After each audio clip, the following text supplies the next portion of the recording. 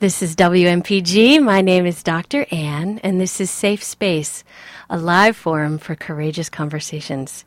Tonight is part of our ongoing series about families and mental illness, and I'm going to be talking with Janine Interlandi about the challenges of getting help for a parent with mental illness.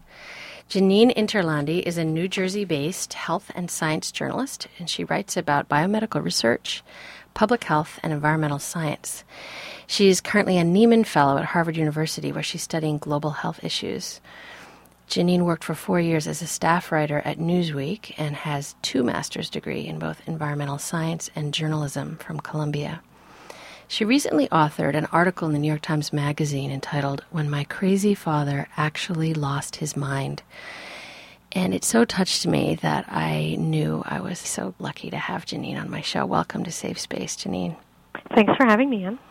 Let's start by hearing a little bit about your dad. Tell me about who he is. What is he like?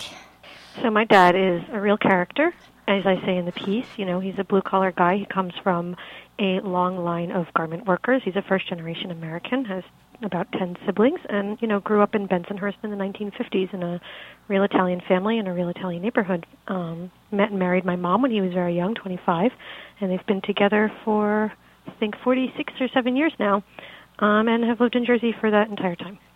So when you say he's a real character, what do you mean by that? He's got this kind of larger-than-life personality. He was always kind of, you know, loomed very large for me as a child. He's very charismatic, and he kind of enjoys being the center of attention, and he's always funny, and he's a real practical joker. I mean, that's the one thing about my dad, always playing practical jokes, and very humorous person. So he's kind of just got that joie de vivre that I think a lot of Italian men seem to have. Mm. And he was diagnosed, I know, fairly late in life with bipolar disorder, and I wondered if you might, I know you were away at the time, but I wonder if you might tell me how it became clear that he actually had a mental illness.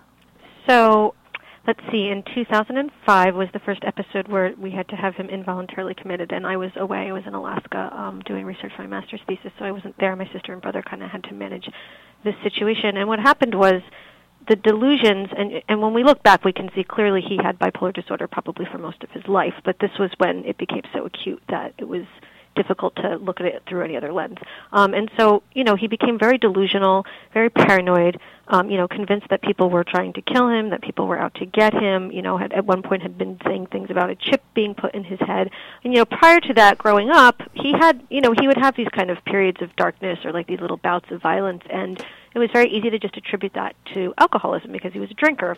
And, you know, what we learned when he was finally diagnosed in 2005 is that the most common comorbidity for people with bipolar disorder is alcoholism because they're self-medicating. So Yeah. I think all of those years that I was growing up, and probably well before I was born, he had been self-medicating with alcohol. And so what was truly a mental illness was actually misdiagnosed as alcoholism, you know, for most of his life. But in 2005, the delusions and the paranoia became so intense that you could no longer look at it and just think it was alcoholism. It was clear that something else was going on there. And he had some violent episodes and took off and was wandering and got lost and all of those types of things. So that's when we got him hospitalized. And when you found out he had bipolar disorder, what was that like for you? Did that sort of, was it like everything made sense now as you look back, or was it really, you know, was it a relief? Was it clarifying? Was it really sad? Was it all of the above? It's become a relief, and the thing that's striking to me about it now looking back is that it was a real gradual process of coming to terms with it. You know, and I'm a health reporter, and I have a background in molecular biology, and I write about health, and I've done biomedical research. And even for me, that stigma that comes with mental illness, and I should be someone that's totally, you know, above and beyond that because of the nature of my profession, you know, that's a hard thing to kind of get over. So I think there was a resistance on my part and on the part of my siblings and my mom to accept that it was in fact bipolar disorder, and to continue to think, you know, for several years that it was really alcoholism, and, you know, he's drinking a lot and he's under stress, and then, you know, maybe he had some kind of mental breakdown, but it's not bipolar disorder. I want to understand more than the experience of stigma, just sort of inside you, because so here you are, you know about biology, you know that it's an illness, and yet you hear this and your sort of gut instinct is to say, no, it can't be that. And how do you understand that in yourself? What was it about that diagnosis that made you want it not to be true? You know, I don't know, and I think maybe part of it was just, it's a cop-out because alcoholism is something that you can and I think alcoholics would probably disagree, but there's this sense that if it's bipolar disorder, that it's something that there's not, you feel this kind of hopelessness, there's this sense that there's not much that you can do about it. If we continue to agree that it's alcoholism, then the cure is simple, he just needs to stop drinking. Obviously that's not the case. It's really hard to stop drinking if you're addicted to alcohol. There's that very obvious fix, and I knew enough about mental illness to know that the cycle of medications and the different things that you have to try and the trial and error of that whole process, it's a lifelong thing, and I think I didn't want to come to terms with that, understandably. Oh, yeah, no kidding. I understand, too, that growing up, looking back now, you understand they had bipolar disorder all along. And do you think there were also sort of class issues that played into seeing it as alcoholism instead of as bipolar disorder? Absolutely. So, we come from, as I said, my dad's a very blue-collar guy. We come from a very blue-collar neighborhood, and in that world where I grew up and in that segment of society, alcoholism is actually much more acceptable. It's a socially acceptable thing to have. Blue-collar guys drink. I'm not saying this is true, but I'm saying this is the perception, this is the stereotype, and it's like you get on board with that and you kind of live that reality, and okay, so he's a drinker, he's a working guy. Working guys drink. This is okay. Sometimes he drinks too much. That's not such a big deal. Mental illness is something different, and people from my sphere of the world, they don't go to psychiatrists. They don't, take antidepressants. They don't talk about, feelings of depression or isolation. Those are just not things that are socially acceptable, at least in that sphere. I think it's changing a lot in different classes and in different, if I talk to friends that I went to college with or friends that I went to graduate school with, they talk very openly about being in therapy, about having parents that have grappled with depression, et cetera, et cetera. Those are just not conversations that people in my part of the world are having. So there you are. You're away. Your brother and sister are working to try to get your dad care. This diagnosis is being sort of bandied around in your family. Was it hard for you to tell your friends about? I mean, did you find yourself wanting to kind of sit with it quietly for a while, or did you feel embarrassed to share it? Not embarrassed, because I come from a community where everybody kind of knows everybody, and so the problems with my father were not a secret in our town, and my closest friends are the ones that I grew up with, and so, they kind of know how he is. I think as I came to terms with it and came to accept that it really was, in fact, a mental illness, it was actually surprisingly difficult to convince other people of that. Oh. A lot of my friends who saw my dad growing up and knew that he was a drinker thought that same kind of gut reaction of, well, that's some kind of cop-out, like it's alcoholism, and you say it's mental illness because you want to make an excuse for somebody. So that was tough to convince other people that he actually had this disorder. And I struggled to convince myself at the same time, so that kind of made it hard. I see. So as a cop-out, sort of like, well, as a way to justify the drinking, almost as a way to avoid taking responsibility for the drinking. Exactly. And that's part of the stigma of mental illness is like, oh, it's you're bipolar, okay, sure, instead of saying you just don't want to stop drinking. And I think that's part of the stigma of mental illness. That's one of the ways that it's stigmatized. I see. It's sort of used as an excuse to explain away things I don't want to have to deal with. So I want to fast forward now to 2010 when I know he had another episode. And I wondered, you wrote this really powerful story about it, but I wonder if you could tell me again the story of what happened and how hard it was to actually get him help. Yeah, so he kind of just spun slowly out of control. Started, you notice the little odd behaviors and this and that, and you kind of look the other way, or you write it off, you shrug it off. And then eventually he just had like a full-on breakdown, and he became violent with my mother. He hit her a couple of times. He tried to jump out of a moving vehicle at one point. He became obsessed with this idea that we were trying to kill him for his money. Obsessed with this idea that other people were coming to get him and kept saying he was going to die, and things that were kind of not making sense, but if you listened enough, you could see this narrative taking shape, and it was clear that it was very real to him, even though it had no basis in reality. And one day he finally just completely collapsed in a store, and thank God it was the store of a friend, a neighborhood convenience store. And the guy called the ambulance, and the ambulance came and got him, and they brought him to the emergency room, and he was just completely violent, and, I think he almost hit an orderly, I think I mentioned in the piece. And they injected him with some Haldol, and they put him in the psychiatric emergency screening services.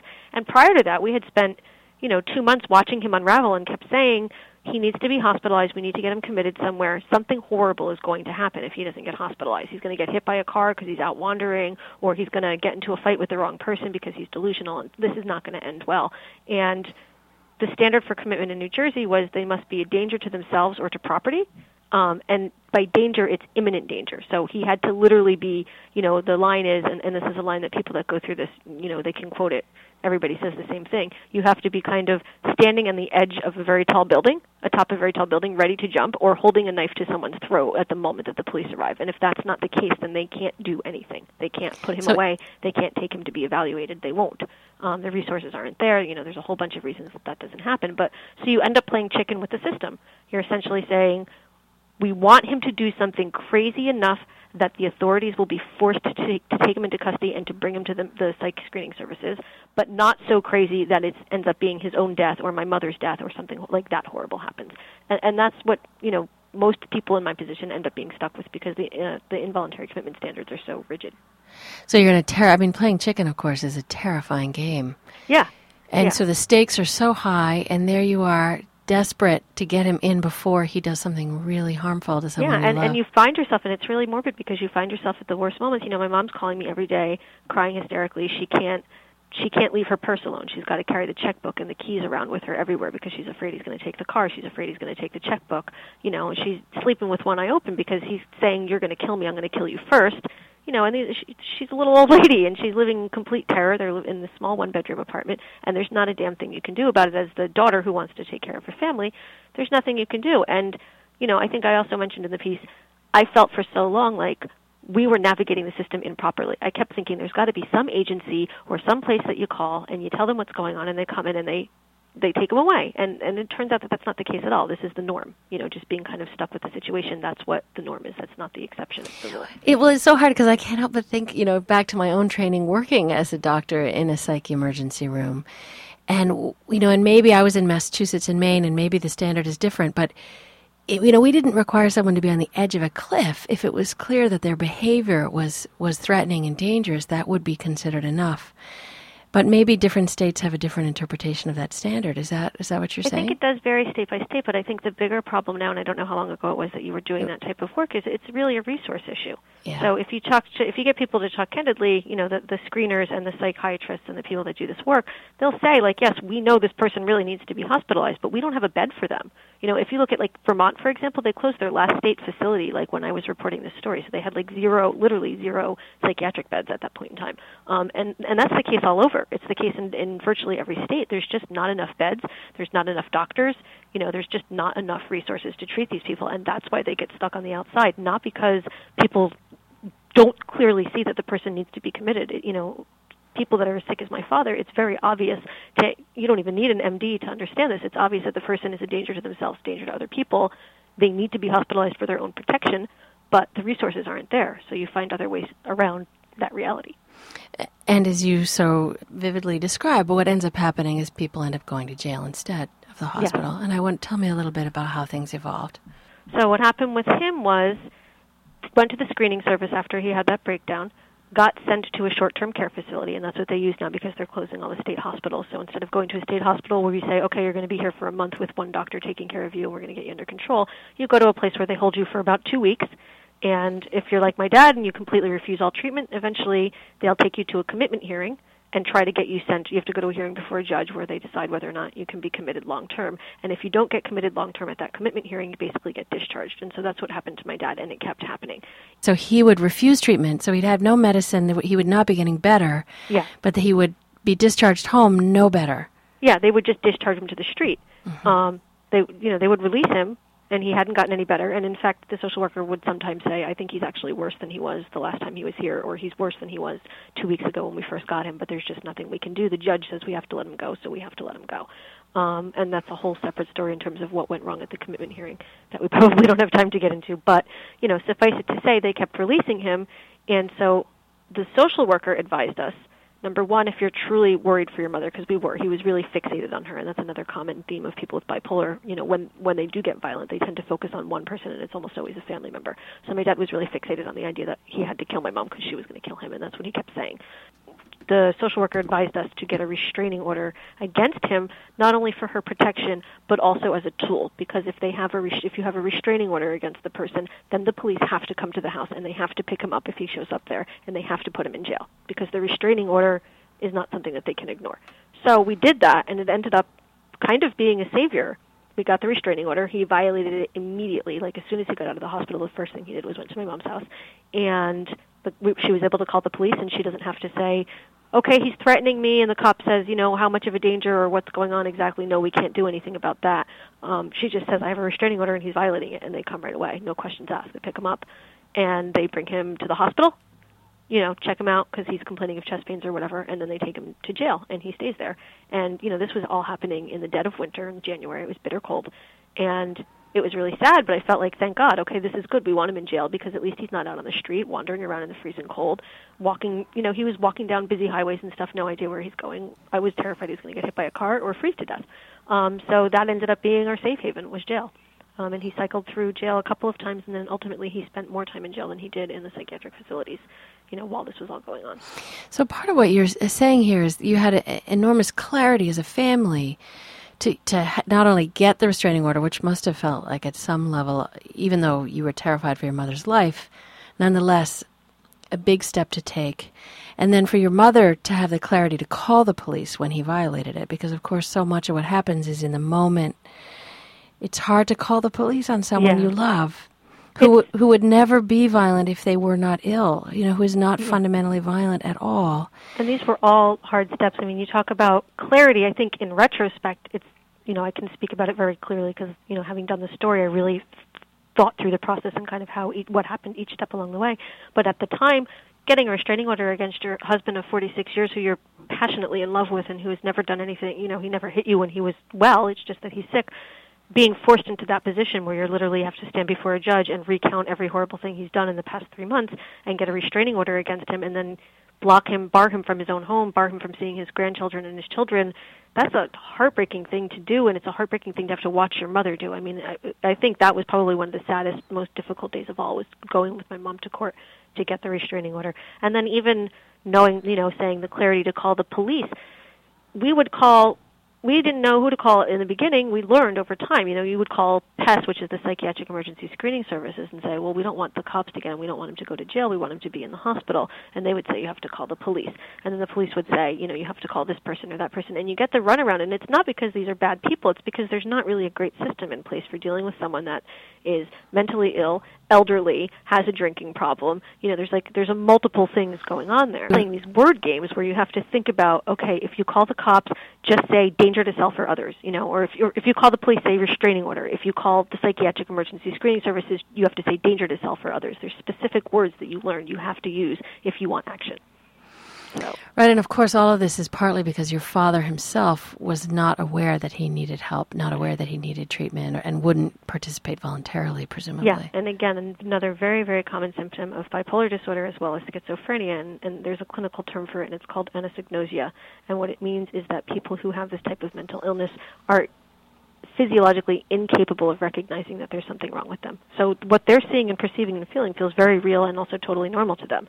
If you think someone's putting a chip in your head or your wife of 47 years is trying to kill you for money that you don't have, a healthy person would be like, okay, something's wrong with me that I'm thinking these thoughts, but you're sick. To you, it sounds perfectly normal. Right, so here is the sort of the crux of the problem in mental health treatment, which is here's this person who needs treatment but won't get it. And how do we balance his safety, your whole family's safety with his civil liberties? And this is the tension for every state in trying to parse out these laws. And I'd love to hear how you... Actually, here's what I'm going to do is I'm going to have you finish the story first, and then I want to get to, and maybe you can weave it into the story, how you think about this balance between respecting his autonomy, his right to refuse treatment, choose his own course in life, while at the same time knowing that he would sort of come back to himself if he could only get treatment and be not a threat to the people he loved. I'd love to hear what eventually happened and sort of how you came to terms with trying to balance those two things. Okay, sure. So, as I said, he cycled through jail and psychiatric facilities over a period of months and ultimately just landed in jail, and then that kind of became home base, and he stayed there for, I can't remember how many days. I think I had in the piece, like maybe 50 days or something. He stayed there for quite a while. And what happened was, so he's in jail now. Great, he's off the streets. He's safe. We happened to have known a security guard at the prison or the county jail who was keeping an eye on him, so we knew he was okay, and my mom was okay. But then that's it. He can't get out of jail unless he goes before a judge, and he can't go before a judge unless he has an attorney. and he doesn't make enough money, or he reported on the income sheet that he made too much money for a public defender, so they wouldn't appoint one for him, even though he exaggerated how much money he was making because he was delusional. So couldn't qualify for a public defender. So we had gotten the restraining order against him, and then had to hire a lawyer to get him out of jail, which was where he was sent for violating the restraining order. And I mean, the absurdity of that kind of really just grated on me as I was dealing with it. But in retrospect, it ended up being the best thing of all, because the lawyer was able, he was just a wonderful, wonderful guy, and was able to go to the jail, negotiate with my father, negotiate with the prosecutor's office, and basically craft this agreement, which ends up being our own kind of hodgepodge involuntary commitment thing. So you can come home, we will lift the restraining order, but you have to take your medication, you have to complete, however many months of psychiatric therapy at the Community Mental Health Center. You have to complete all of these things. And it's one thing for us to bail him out and say, okay, you have to do X, Y, and Z. He's not going to listen. He's going to listen for about 2 seconds, and then he's going to go do whatever he wants to do. When the threat of jail is hanging over him, he suddenly starts to comply with these things. And as he starts to comply with them and takes his medication and sits down with a therapist, he actually got better, and his delusions passed, and he kind of gradually over time came back to himself. Did you have a parole officer that was enforcing this? Yeah, there was a parole officer enforcing it, and the lawyer was the one who had brokered the deal. So it took a criminal court judge and an attorney, a defense attorney, to take care of my dad's mental health. I mean, that's what ended up happening. So it's really striking. And so he then agrees to take this medicine sort of against his will, and did it in fact help him? Yeah, it did. It did. And, part of it is also timing. I mean, I can only speak from my father's experience, but his episodes really tend to last a finite period of time. They last for, 3 to 6 months. So part of this was that, and as the episode starts to kind of wear off and he starts to come back to himself a little bit, then you get him on the medication and he makes the full recovery. So that was part of what was happening, just sitting in jail for however many days. Eventually he started to kind of come out of it on his own. But the medication and the therapy really helped keep him on the straight and narrow path, and helped address the alcohol problems and all of that stuff as well. Thank God he's doing great today, and him and my mom are together, and everything is good, knock wood. But in terms of the question about civil liberties, involuntary commitment's a really contentious issue for this exact reason, and a lot of people who suffer from mental illness are staunch opponents to the idea of having broader involuntary commitment standards, or making it easier to put people away against their will when they suffer from these illnesses. And I understand that sentiment. You don't want to medicate people involuntarily. We place a high premium on civil liberties in this country, and rightly so. But I would argue that if someone is so sick that their quality of life is nothing, what good are civil liberties if you don't have that? And for me, I know my dad, and I can look at him and say, there is my dad, and as I say in the story, there's this evil alien that takes over when he's sick. And to me, committing him involuntarily is a way to protect my dad, who I love, from this evil alien that's invaded his body, because the evil alien will gamble away all of his money and hit his wife and divorce his wife and completely destroy his life. And when my dad comes back into his body, everything's destroyed, and you can't always take those mistakes back. So to me, it's an act of love, and you're actually protecting the person's civil liberties if you think about it in that way. I feel like, it's about protecting my father from this other thing. This alien, that sort of the illness as the alien. Yeah. Can you have that conversation with your dad now that he's well? Now that he's well, and this is something that, I encourage anyone who's listening to this, who's going through this, to consider, if your loved one, if you get them to a point where they're well again and they can talk honestly with you and with themselves about what happened, there's psychiatric advance directives now, where they can sign an advance directive, much as you would do saying, where you want to do a DNR, like don't resuscitate me if this, and this happens. You can do that for, if I lose the ability to think rationally for myself, et cetera, please medicate me against my will, et cetera, et cetera. The other thing is, when the person's well, you kind of just pray that it lasts as long as it can. So. Right. I mean, part of the tricky thing about mania is that so often people don't actually remember what they did when they were manic. And my dad didn't. When he read the story after I wrote it, there was a lot in there that he did not remember, and I think the piece actually really helped. He said the piece actually really helped him understand exactly what had happened and how he had ended up in jail and why there was a restraining order and all of that, because he didn't understand it at the time. Did you show the piece to him before you published it? I didn't, just because I felt like I have to treat my parents as I would treat any other subject. And, as a rule, we don't let people read the stories that we write about them until they come out in press. We fact-check all the quotes, and we fact-check all the biographical information and make sure we've got everything right. A fact-checker does that, but you don't show the story to your sources. And I had done another story prior to this that was a really personal piece about a family that I didn't know. They were strangers, and they trusted me, with this very personal story and this very painful story, and to share it with a national audience and to not see it before it came out. And I felt like it's not fair to give my parents any extra, access that a normal source or another source wouldn't get. So no, I didn't share the story with them beforehand, and I was terrified the day that it came out. I couldn't even bring myself to call my father to tell him that it was out on newsstands. I knew my brother and sister would tell him, and I just kind of waited, almost nauseous, for him to read it and to get his reaction. So what was your fear of what his reaction would be, Janine? I was worried that he would feel betrayed. And I had asked him many, many times over the months that I was working on the story. I think like once a week I would sit down with him and my mom and say, "Are you sure you're okay with this? Are you sure? I have to say that you hit Mommy. I have to tell people that you did this. I have to tell people that you did that. Is this okay?" And they would say every time, yes, it's okay, because they felt strongly that, my mom especially, because she remembered everything clearly, very adrift and very much like there was no place to turn, and we didn't get the help that we needed, and even when we went to the hospitals and to various places that should be tasked with these things, they were not the help that we had hoped they would be. And so she felt like if other people know what we went through, maybe it will help them.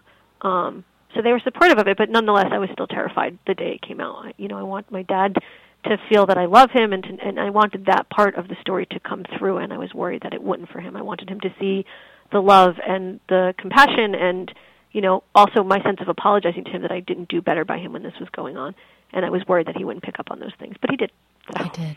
I was going to say, as one of your readers, your love for him shone through the article. It was very moving to me. Thank you. I hope so. And your gratitude to him, for all that he did for you, especially when you were a tiny baby, was really very, very touching. That's the thing, and I wanted that to be the thing that he took away from it, was that, I love him and feel such gratitude to him for being my father, because I'm adopted, for people who haven't read the story, and I was born premature and was very sick, and my parents came to a third world country and adopted me and nursed me back to health, and that's something that I carry with me in a good way, and I wanted him to know that, and he did. He got that out of the story, so... I'm really struck in some ways, not only at your, but at both of their courage, because what I'm hearing is that they agreed to let you do the story, and partly out of generosity. They really hoped it would help others. Yeah, they wanted it to help others, and also I'm their daughter, and I've wanted to be a writer since I was a little girl, and I think they felt like if this is something that's going to be, that you want to do, that's going to feel like a personal achievement for you, then we want to support it in every way we can, because that's what parents do, right? They do everything they can for their kids. So, last question, Janine, before we have to stop. What kind of response have you received from readers about this piece? It's been overwhelming. I've gotten hundreds, more emails than I've gotten for any story I've ever done, hands down. I think probably like 250 emails, and I think 3 of them were, "You are a horrible person for exploiting your father in this way, and you will burn in hell for it." And the other, like 100 or 248 or whatever, were people who are going through the exact same thing, and just such horrible stories, and ones that don't end nearly as happily as mine did. And they were all to say thank you, for putting it out there. And, a lot of people saying this thing that really resonates with me, which is if you have cancer or your loved one has cancer, people will bake casseroles and pies, and they will come and they'll sit vigil with you, and they'll call you and email you to check on you regularly, and they'll pray for you. When you have a loved one that has mental illness, you go through that by yourself. That's something that happens in a dark, quiet corner, and there's no casseroles to go with that. And a lot of people said that, and so for that reason, I think I felt particularly proud of this story, because it was a lot of people like, thank you so much, because I feel less alone now, and it helps so much to know that I'm not the only one going through it. I know there's no answers and you don't have any solutions, but just thank you for putting it out there, and for being courageous enough to share your own personal story as opposed to just some other random person that you found. So, Janine, on that note, we're going to have to end. Thank you so much for your courage in telling your story. Thank you so much. It's been my pleasure. This is Dr. Ann. I've been talking to Janine Interlandi about her father and his bipolar illness and their struggle as a family to get him help. Janine wanted me to mention the Treatment Advocacy Center, which is something you can Google, which has a lot of information for families about commitment laws and difficulties in different states. That's the Treatment Advocacy Center. I want to thank tonight Jen Hodgson for mixing the sound, Maurice Lennon for the music. Also, if you only got to hear part of the show and you'd like to hear the rest of it, please go to our website at www.safespaceradio.com. You can subscribe there to go get a weekly announcement and with a link to that week's show. You can also look at all 150 other podcasts for former shows. You You can download us from iTunes. You can like us on Facebook. Coming up next is The Watchdog.